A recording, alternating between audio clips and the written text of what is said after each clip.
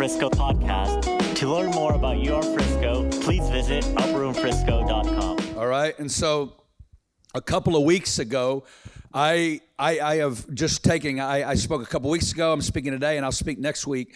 And I'll be kind of weaving in a lot of these themes towards what it is that gets us to the room to build a corporate history of worship and prayer. That's my whole aim, and so I just want to say it to you from the end. That's what I'm going after, and I'm trying to show Bible verses that get you there and give you a biblical construct of the importance of communities built around the presence. I just want to, the last time I was with you, I want to give a little bit of review if you weren't, who was with me a couple of weeks ago, or a couple of you were. I'm just going to give it to you real fast.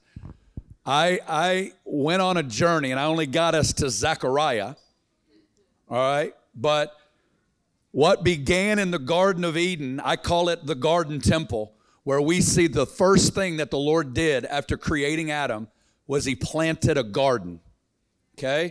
And again, I don't want you thinking of 6 rows of tomatoes and cucumbers and corn, all right? I want you thinking of, what's at Central Park in New York City. That's how I want you thinking about the garden. Not a couple of rows, but a whole park where there are rivers. There were 4 rivers in the Garden of Eden. 4 rivers. One of them, the Euphrates. There was trees. It was massive, and the Lord plants the garden, and he puts Adam in the garden, and he says, your job is to tend and cultivate the garden. This will be the place that I come meet with you, and you will receive divine insights into releasing your dominion mandate over the beast of the field, over the birds of the air, over the trees. Your call is to rule the earth out of intimacy with me. It's intimacy and dominion. Intimacy and dominion are the 2 deepest things on the inside of us. And I took our time with the garden, and I said that the Lord never stopped that. This is the way it was always to be. And we moved to the book of Exodus, where the Lord delivered a nation out of Egypt, brings them to Mount Sinai, okay? And in the sight of a whole nation, I'm talking about 1 million people, they watched a mountain on fire as a man, Moses, went up into the fire, spent 40 days in it, and then came back down and says, God doesn't want to just meet with one man up on a mountain. God wants to dwell with a whole nation. God wants to be with you in your midst. And so we see the establishing of the tabernacle, okay? God gives the book of Exodus to lay out the dimensions of the tabernacle. He anointed artisans who would create fabrics and create the outer court and the inner court and the Holy of Holies. He created craftsmen, anointed craftsmen who would build the Ark of the Covenant, and that God, to prepare a place for God to dwell in their midst without killing all of them. He set apart a whole tribe, the Levitical tribe, whose primary call, only job, was ministry to God. I love it. Their whole job was slaughtering animals all day. They were modern day butchers. That's all they did all day, was cut animals and offer daily and yearly sacrifices to minister to God. And then once a year, the high priest would go into the Holy of Holies and offer incense before the Shekinah glory of God. And that would be the great cleansing of the nation, as God's statement from Genesis all the way through is, I want to be close to you. Are you with me? We're going to get there. We see the Mosaic tabernacle, and then we run into a man named David. Everybody say David. Okay, David's one of our heroes around here. David says, this young boy got marked on the backsides of the hills of Bethlehem with an early day and saying it's all about him, ministry to him. And God took that little boy through a long journey where he became king in Jerusalem. And the first thing David said is, we've got to go get the ark and we've got to bring it back to the city and put it in the middle of the people of God. That's David's whole reality, is the presence of God in the middle. ministry to God in the middle, and that's where God's throne will descend over the whole nation, and God will rout out our enemies. God will release divine prosperity, and God will release His fame and magnify His name as we minister to Him, and two thrones become one. That's what David caught a hold of. He is enthroned in the praises of His people. And that we build thrones here on earth where God routs out His enemies. David absolutely did it. He got wrecked. He says, I want to build a house for God. He wasn't, and he built a tabernacle is what he built. And he says, the Lord showed me. We're going to remove all the veils, and we're going to take 288 prophetic singers, thousands of musicians, put them on 24/7 around the clock shifts, and they are going to minister before the glory. And the Lord showed me His throne will descend, and He will release His power and His kingdom. And the story of the Old Testament in Judah are the kings who did it David's way and the kings who didn't do it David's way. That's the simple way. There's about 8 revivals in the Old Testament, and all the revivals are marked by the ones who cleansed the temple and put singers and musicians back in place. That's the mark of Old Covenant, Old Testament revivals are who puts the singers and the musicians in place. And that's when God would restore and release favor back on the land, is when the kings that did that. I then brought us to the Babylonian exile and the return of Zerubbabel and Joshua, the high priest and the governor. And I talked out of Zechariah 3 and 4 and how I believe we're in a prophetic moment where God is once again, He's removing all the stains off our garments, and He's releasing a revelation of our priestly call. And I talked out of Zechariah 4 that not by might nor by power, that God actually rejoices in weak people with limited resources building Him a place. It says, yeah, that's what I say. What? Zechariah 4, it says the 7 spirits, the eyes, the 7 eyes are rejoicing to see weak people showing up on the wall and singing love songs and ministering to God. It moves heaven. It moves heaven. This excites me. This is why I'm on earth, is to rally hundreds, thousands, and millions of people and build little gardens all across the room, all across the earth, who would do this as God's throne descends over cities. I'm not playing. Well, Jesus comes. Jesus comes. He tabernacles among us. Now, the tabernacles come down. John 1, it says, and He tabernacled among us, and God and man in one man. He came, He died, He removed, He came and offered Himself as one sacrifice for sins once and for all. He ascends into heaven itself, and He offers His blood on the mercy seat in heaven, and He has now opened up the way. And what happened? This is the great shift, because the storyline from Genesis, it doesn't get all the way to Jesus. Jesus goes, well, we're not into that anymore. He goes, now I've removed all of the animal sacrifices and all of the other ways of entering in, and now through one sacrifice, I have blown open a door for not just one nation, and not just for one city, and not just for one tribe, to minister to me through the blood of bulls and goats.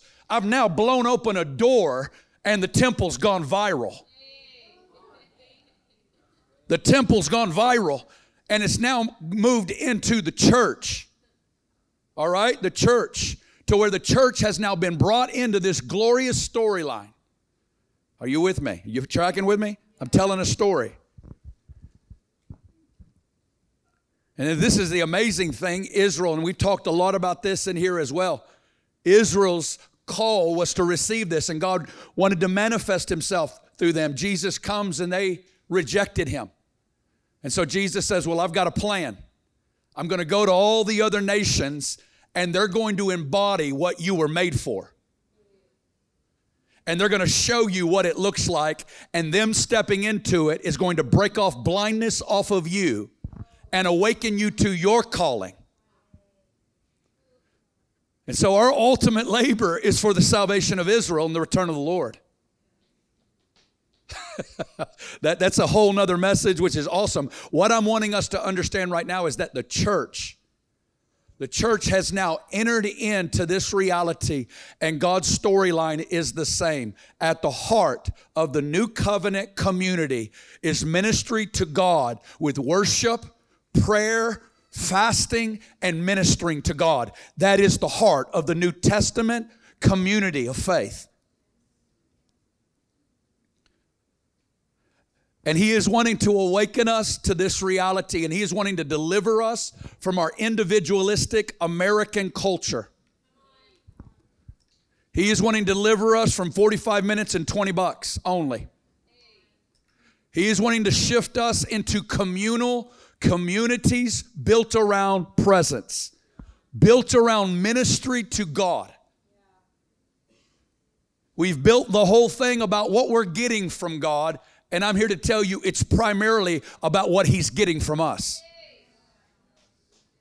There is a dramatic shift that's going on right now in the earth, and it's going to shake everything. And I believe 2020 was the beginning of the shaking. The days of consumerism, the days of what can Jesus do for me and make my life a little bit more bearable, make me a little happy and more comfortable and give me a little bit more money, those days are over. He blesses you, but He does it through His way. And where it's not about what He's going to do for you, but what He's going to get from you and who He is. It's not about how good the worship song is and how well it works for you. It's delivering us from our worship if they play that song. The days are over, and the Father has one agenda, and that is lifting high His Son and capturing the attention and capturing the gaze of His people. The Lamb is going to receive the reward of His sufferings. The Lamb is going to receive the reward of His sufferings. And you know what it's going to look like? People who fall madly in love with Him and want to be in rooms together, singing to Him, looking at Him, praying with Him, and releasing His glory into the earth. That's the shift. It's happening. The understanding and expression of Christianity changing in one generation. Acts 13.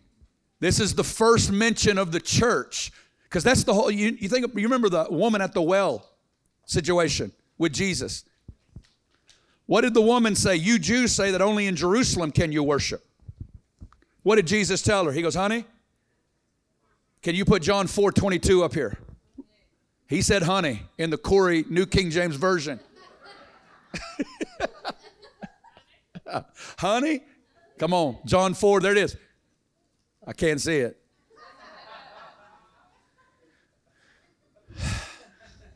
You worship what you don't know. We know what we worship. For salvation is of the Jews, verse 23. And then he said this, but the hour's coming and now is when the true worshipers will worship the Father in spirit and in truth, for the Father is seeking such to worship Him. She was trying to say, you Jews only say you got to go to Jerusalem to worship. And He goes, honey, I'm about to bust this thing wide open. We're going to see mountains. We're going to see places across the earth that are going to be filled with, see, this is what He's doing. Let me just read something to you. I get my glasses on, which means we're going in. Whenever this comes on, we're going in. What began with one nation and one location, with one tribe that was anointed to minister to God, it has now gone out to all nations and many locations with all believers who are anointed as priests. Look at your neighbor and say, I'm a priest. Yeah, that was really strong there. I'm a priest. I'm a priest. We're like, I don't see a collar there. I don't see all the white garments and the blue turban. We have so many. Can you put 1 Peter 2:4 up here? I'm a priest. You're a priest. Your primary call is priesting before the Lord, ministering to Him. That is your primary call. 1 Peter 2:4, come on. Coming to Him as to a living stone, rejected indeed by men, chosen by God and precious. Verse 5. You also as living stones are being built up a spiritual house, a holy priesthood to offer up spiritual sacrifices. I love that word, spiritual sacrifices. Our songs are sacrifices. Our prayers are sacrifices. Where it was blood of bulls and goats, now it's songs and prayers resting on the finished work of the cross. They are responses to the finished work. They're not trying to get into the room. It's gratitude and government based on that we're already in the room.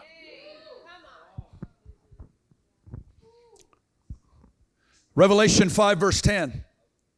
We're going to run now. We're going to run. Revelation 5 verse 10. We're going to see a church emerge across the earth that's going to partner with the Lamb of God and say, you're worthy to take the scroll and open up its seals.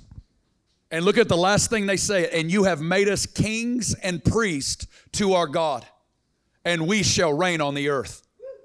The end time church is going to have a deep revelation of our kingly identity and our priestly identity. And that we're actually going to rule the earth forever in this way. What king rules this way out of intimacy? He's not a king with a devotional life. Businessmen, you're not a king with a devotional life. You're a priest. Jesus is a priest who has set his throne in the prayer room. He rules from the place of prayer. He governs from the place of prayer. Jesus. Can you put Psalm 27 verse 4 up? One man, I want to lock in on one man right now. His name's David. David's the one who blew this thing open.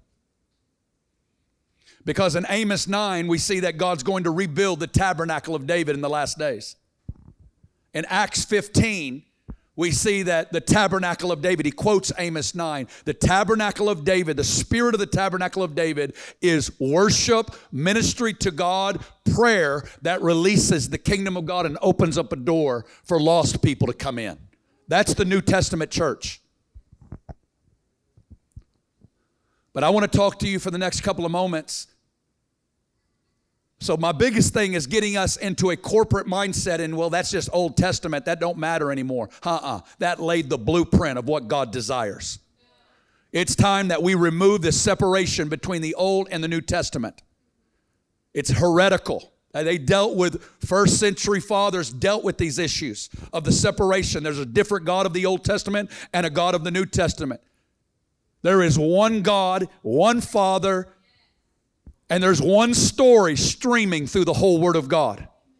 One story streaming through the whole Word of God. And that we as Gentiles have been grafted in to a glorious storyline. And guys, we're showing up in the last act, and we're thinking the act started with us. We're showing up at the end of the movie and thinking it's all about us. No, this is about the church entering into her glory. She's going to embody something through Yeshua that's going to provoke Israel to jealousy, beckon Jesus back to the planet. And the increasing pressure and glory is going to bring forth the church in these days. And we've got to bind together. We've got to bind together. I've got to get in here at Monday. I got to get in here at Tuesday. I got to hear you singing to break me out of my funk so I get into my thing of ministering to God. I want to talk to you about corporate beholding of beauty. Corporate beholding of beauty. One thing I have desired of the Lord, that will I seek, that I may dwell in the house of the Lord all the days of my life. Why, David? I want to behold the beauty of the Lord, and I want to inquire in His temple. I want to talk to you about beauty this morning. We were made by God for beauty. Nothing moves the human heart like beauty. We all have greedy eyes. We all have greedy eyes that can never get satisfied enough, always needing more. And we were designed by God for beauty, and that's what motivates the heart. And when you touch true beauty, everything else falls to the wayside, and it's not about religiosity or to-do list, but it's about falling in love and making radical decisions because you have. When you touch beauty, time goes out the window. Time's reoriented. Money is reoriented. Dreams are reoriented, and it's because of the power of beauty, and that's the way God's designed us. The kingdom of heaven, he says, is like a treasure hidden in a field, which overjoy over what he found in that field, he went and sold all that he had, and he bought the field. Joy, beauty, power of something superior that touches the human makeup, that touches the human heart, and that out of encountering something more superior, we then make adjustments to everything inferior in our lives, in light of beauty and in light of the power of what we've touched. That's how God's designed us. We got a whole world out here, billion-dollar marketing industry playing on beauty. We look at the beautiful women. That's what I want to look like. That's beautiful. The beautiful men, the beautiful this, the beautiful that. The power of beauty and what it does to the human heart. And you don't do it by suppressing it. You do it by redirecting it. The power of beauty. David made an amazing statement right here. Moses referred to it in Psalm 90. He said, let the beauty of the Lord our God be upon us. But David said, God's beautiful. Think about that. God is the epitome of beauty. God is the epitome of beauty. What makes God beautiful? What makes God beautiful? Talk to me. Mercy, love, compassion, grace, kindness, forgiveness, joy, rest, strength. All that God is beautiful. His judgments are beautiful. His judgments against darkness is people coming to the Lord. His judgments against sickness is people getting healed. His judgments against demons are people getting delivered, and it's beautiful. His wisdom's beautiful.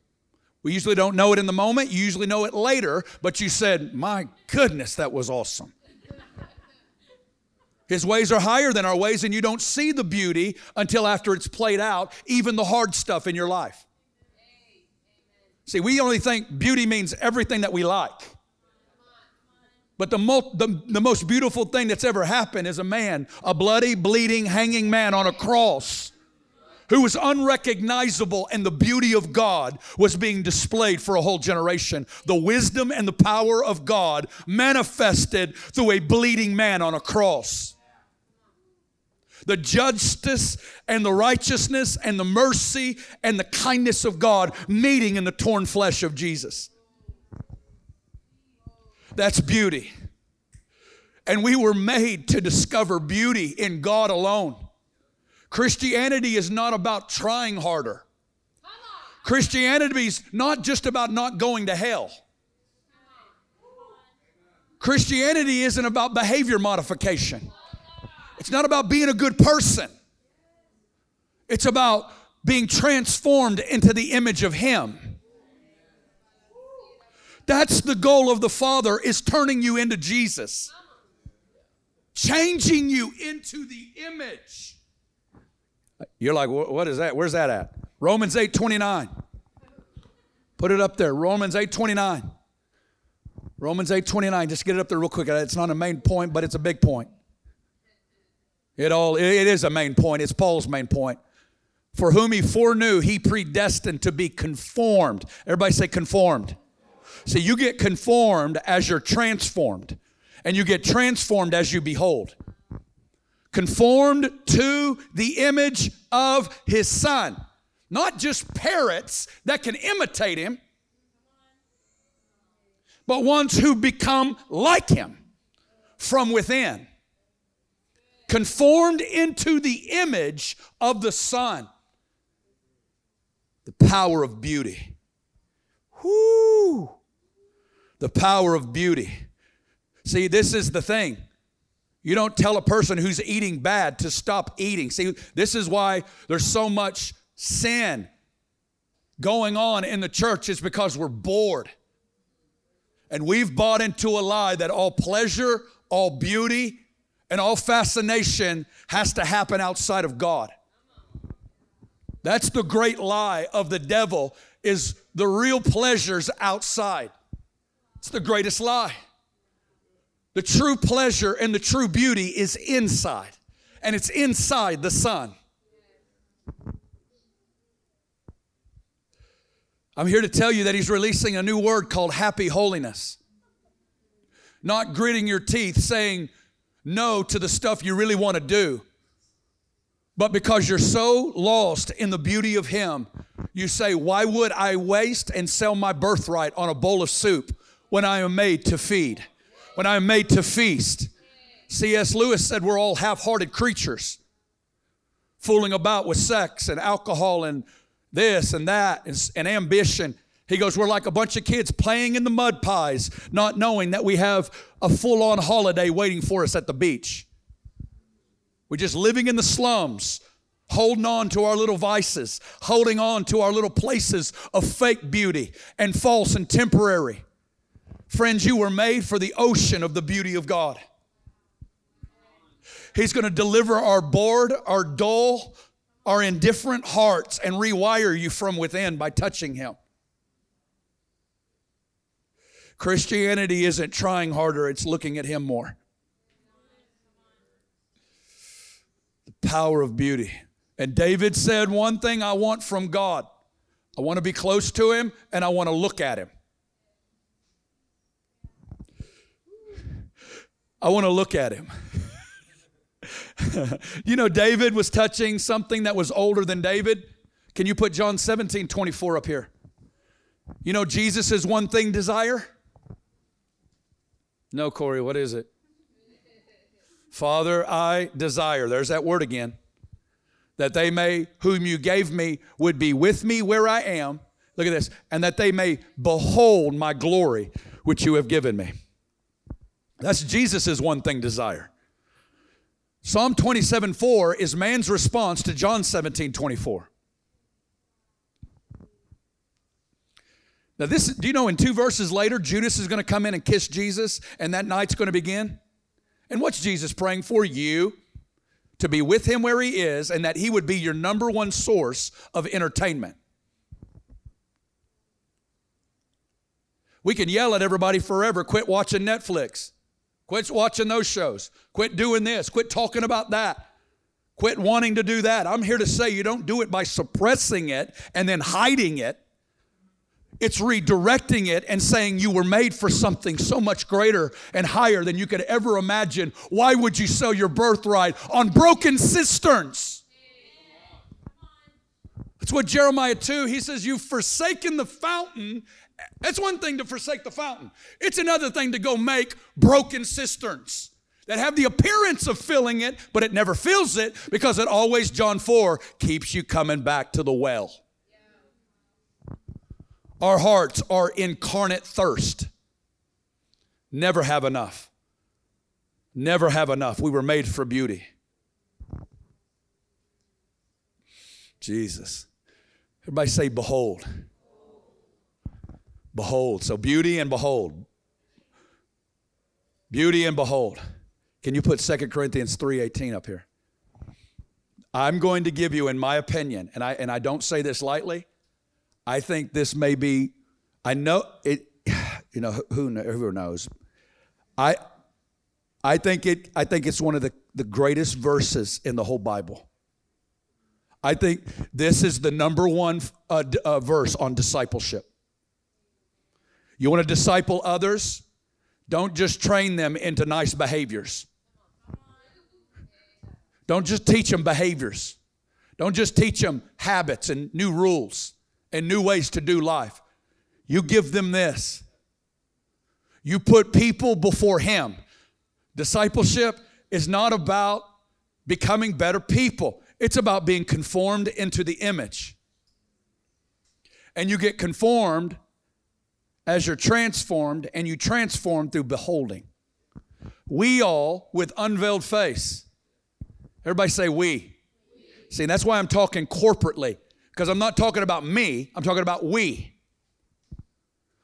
I'm talking about a corporate reality to where there's singers and musicians on a stage, prayer leaders over here, and a room that is corporately doing something together.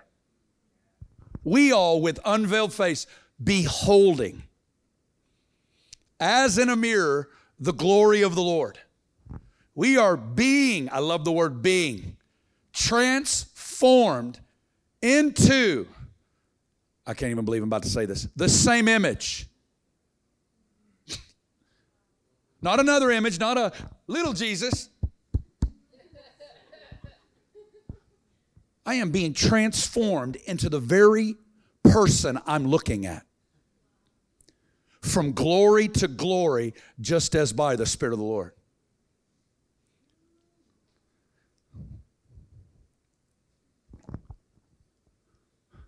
There's a principle in Scripture called beholding becoming.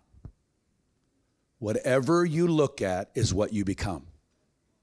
Whatever you spend the most time feeding your eyes, your ears, and your senses is what you will become. It will fill your thought life. It will fill your emotions. It will fill your desires. Most of us got gripped with fear because we lived on political shows. Or we live on stock market shows. We live on this show. We live on these these podcasts. We live on it. We're feeding on it. It's coming through our senses. Eyes and ears is what Christianity comes down to. Eyes and ears. And Paul is going to contrast Moses coming down the mountain with his face shining, having to put a veil over his face, and saying they couldn't do it. He goes, the veil has been taken away in Jesus. And he goes, here's the amazing promise that we with unveiled faces behold as in a mirror. Now, mirrors in the ancient world were not like our mirrors today where you get exact reflections. They were very dim. They were limited. The point that he's saying is, though it's dim and it's not that awesome in the moment, every day you show up and open up your Bible, commune with the Holy Spirit, and say things to Jesus about Jesus with other people, every day you are transformed just a little bit more. Lines of code, computer code, are being driven into your thought life, into your emotional chemistry, into your desires. You are getting transformed and metamorphosized, and you don't even know it. But it's bit. But we live in a convenient generation that wants the fire tunnel, the anointing, and walk out with new people. And I want to shoot that charismatic lie in the head. I want to shoot that in the head, and I want to call you into discipleship. I want to call you into discipleship, which is the slow, subtle, mundane, mostly boring, not sexy journey of being conformed into the image of Jesus. And then you wake up a year later, and when you would enter into a sin cycle, you would run from God. Now you're like, no, I'm standing right here, and I'm going to let you enjoy me. I repent, and I'm running to you in my sin instead of from you in my sin. How did that happen? You're getting transformed. You're getting changed. See, we've turned Christianity to outside. Do all the outside. Christianity is an explosion from within. It's inside out. It's not outside in.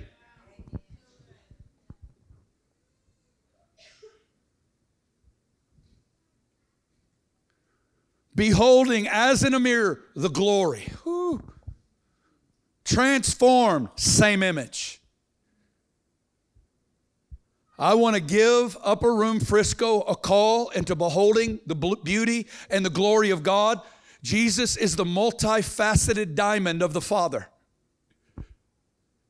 And I want to call every one of us to get into a room and walk a lot of boring hours with Bibles open, hands on our belly, talking to the Holy Spirit and saying, Jesus, reading verses about who He is and what He does in the Gospels, what He does with David, what He did with Moses, what He did with Elijah, what He did in the epistles and in Revelation, and just whisper Bible verses back to Jesus about Jesus. Sometimes it'll be explosions. 90% of the time, you won't feel a lot. But the pay is the same.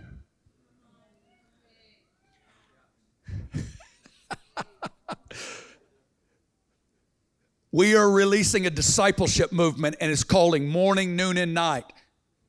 Beholding the beauty of Jesus in this room. Singing to Jesus. Playing before Jesus. And not only that, we're going to talk next week about agreeing with Jesus, the intercessor. Agreeing with Jesus, the intercessor. Because as you get lost in His beauty, conformed in, He's not into you just going, you're awesome, you're awesome, you're awesome. No, it's about us entering into our glory in Him. I love worshiping and singing to Him, but there's something more. And it's about releasing His will through intercession. Singing over Frisco.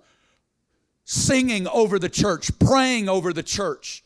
Becoming a governmental center in Upper Dallas, North Dallas, that we begin to legislate for the shifting and that a generation would get delivered from the God of mammon and the God of pleasure and the God of false beauties and the God of fake beauties. And that all the broken cisterns that we run to, and that we would begin to pray over the church, that we would see a deliverance from consumerism, that we would see a deliverance from just the God of mammon, and that we would exalt Jesus and a generation would fall in love with Him.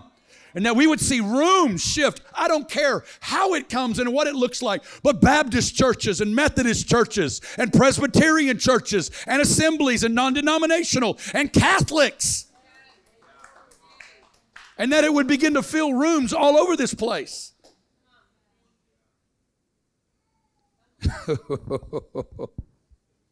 These are Protestant monasteries.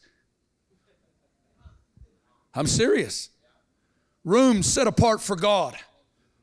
Priests, businessmen that come on their lunch hour. Moms that come early in the morning with their homeschool kids. This is what we're driving a stake in the ground as we find the rising tide. And I want to say it to you, and just to go back to Israel's dream. We're right now we're in the wedding, come to the wedding season. Okay? We're inviting people. It's nice, and it's if I get around to it. I'll make a little spot in my schedule. It's increasing. The pressure's increasing. The seduction is increasing. Through digital imaging and through the internet and everything else, every imagination can be fulfilled. We are in a fight for beauty in this hour. And the end of the age is the beauty contest. The seduction of the Babylon, the harlot Babylon religion, harlot Babylon culture, or the beauty of Jesus that will steal the human heart. It's the fight for the human heart over what will capture your gaze. What will break the power of seduction off of you? I'm finding it in our own lives. The wars, we do it, we lose it, and we're in a battle over will we keep our hearts fascinated? Will we stay in the fascination? We're in the wedding, come to the wedding season, but I believe there's coming another invitation that's going to be a little bit more intense. It's going to be a little bit more mandatory. And I'm into getting in now so I can rest in the coming days and actually be a voice to people whose lives are getting shaken to the core. And we can call a generation to beauty. That's the desire. And so we're raising this flag next Monday. It will be weak. It won't be awesome. There'll be a couple of really awesome sets. intermingled with a bunch of boring ones, and I'm going to smile every day, saying, I'm just glad to be here. Because you never know when you get changed or how you get changed. You just wake up, start feeling different. Start thinking different about your life. The spirit of wisdom gets on you and you start perceiving reality differently. And it's not about gritting your teeth saying no to bad stuff.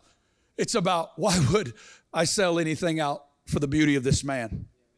Amen? Amen. Let's stand. Come on, somebody.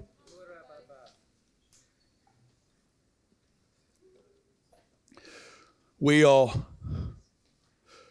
with unveiled face, beholding as in a mirror glory.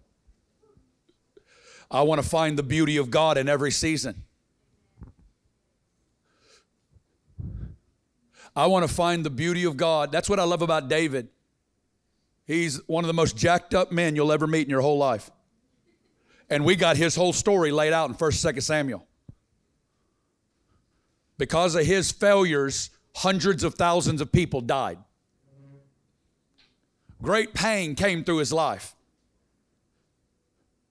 But you know what God said about him in Acts 13? He fulfilled all the will of God in his generation. And you know why? Because God has a vulnerable spot for people who are captured more in his beauty, who are lost in the discovery of him than they are than just about what Jesus is going to do for them. Let's get out of this me-centered religion. Let's get out of this narcissistic, it's about me and how I'm feeling. And let's get lost in him as you discover your story in him.